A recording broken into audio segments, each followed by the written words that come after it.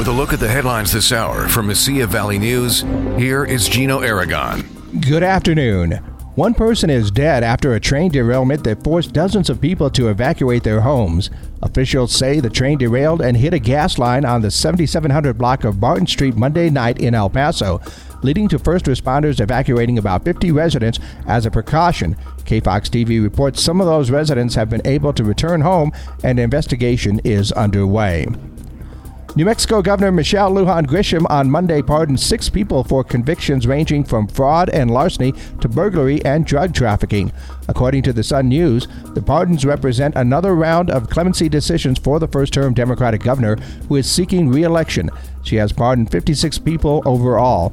The governor's office said nearly all of the pardoned offenses stem from crimes committed a decade or more ago, and all but one involved nonviolent offenses.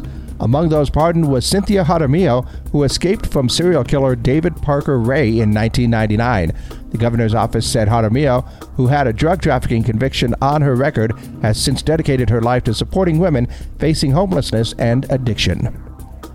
The NAACP is supporting efforts to bar a New Mexico-based county commissioner from public office, alleging that the Cowboys for Trump co-founder has sought to disenfranchise voters, including people of color, and stoke insurrection.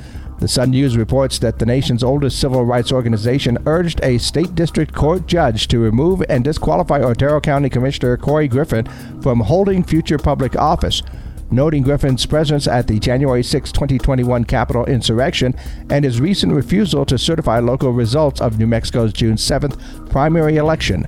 Written final arguments and judgment are pending after a 2-day bench trial against Griffin, who has represented himself without legal counsel.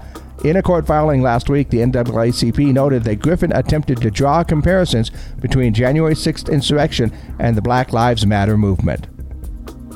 And federal officials say a woman wanted for murder in Tennessee was arrested yesterday in El Paso border crossing. According to the Customs and Border Patrol, 41-year-old Gloria Avila was identified by agents at the Paso del Norte port of entry.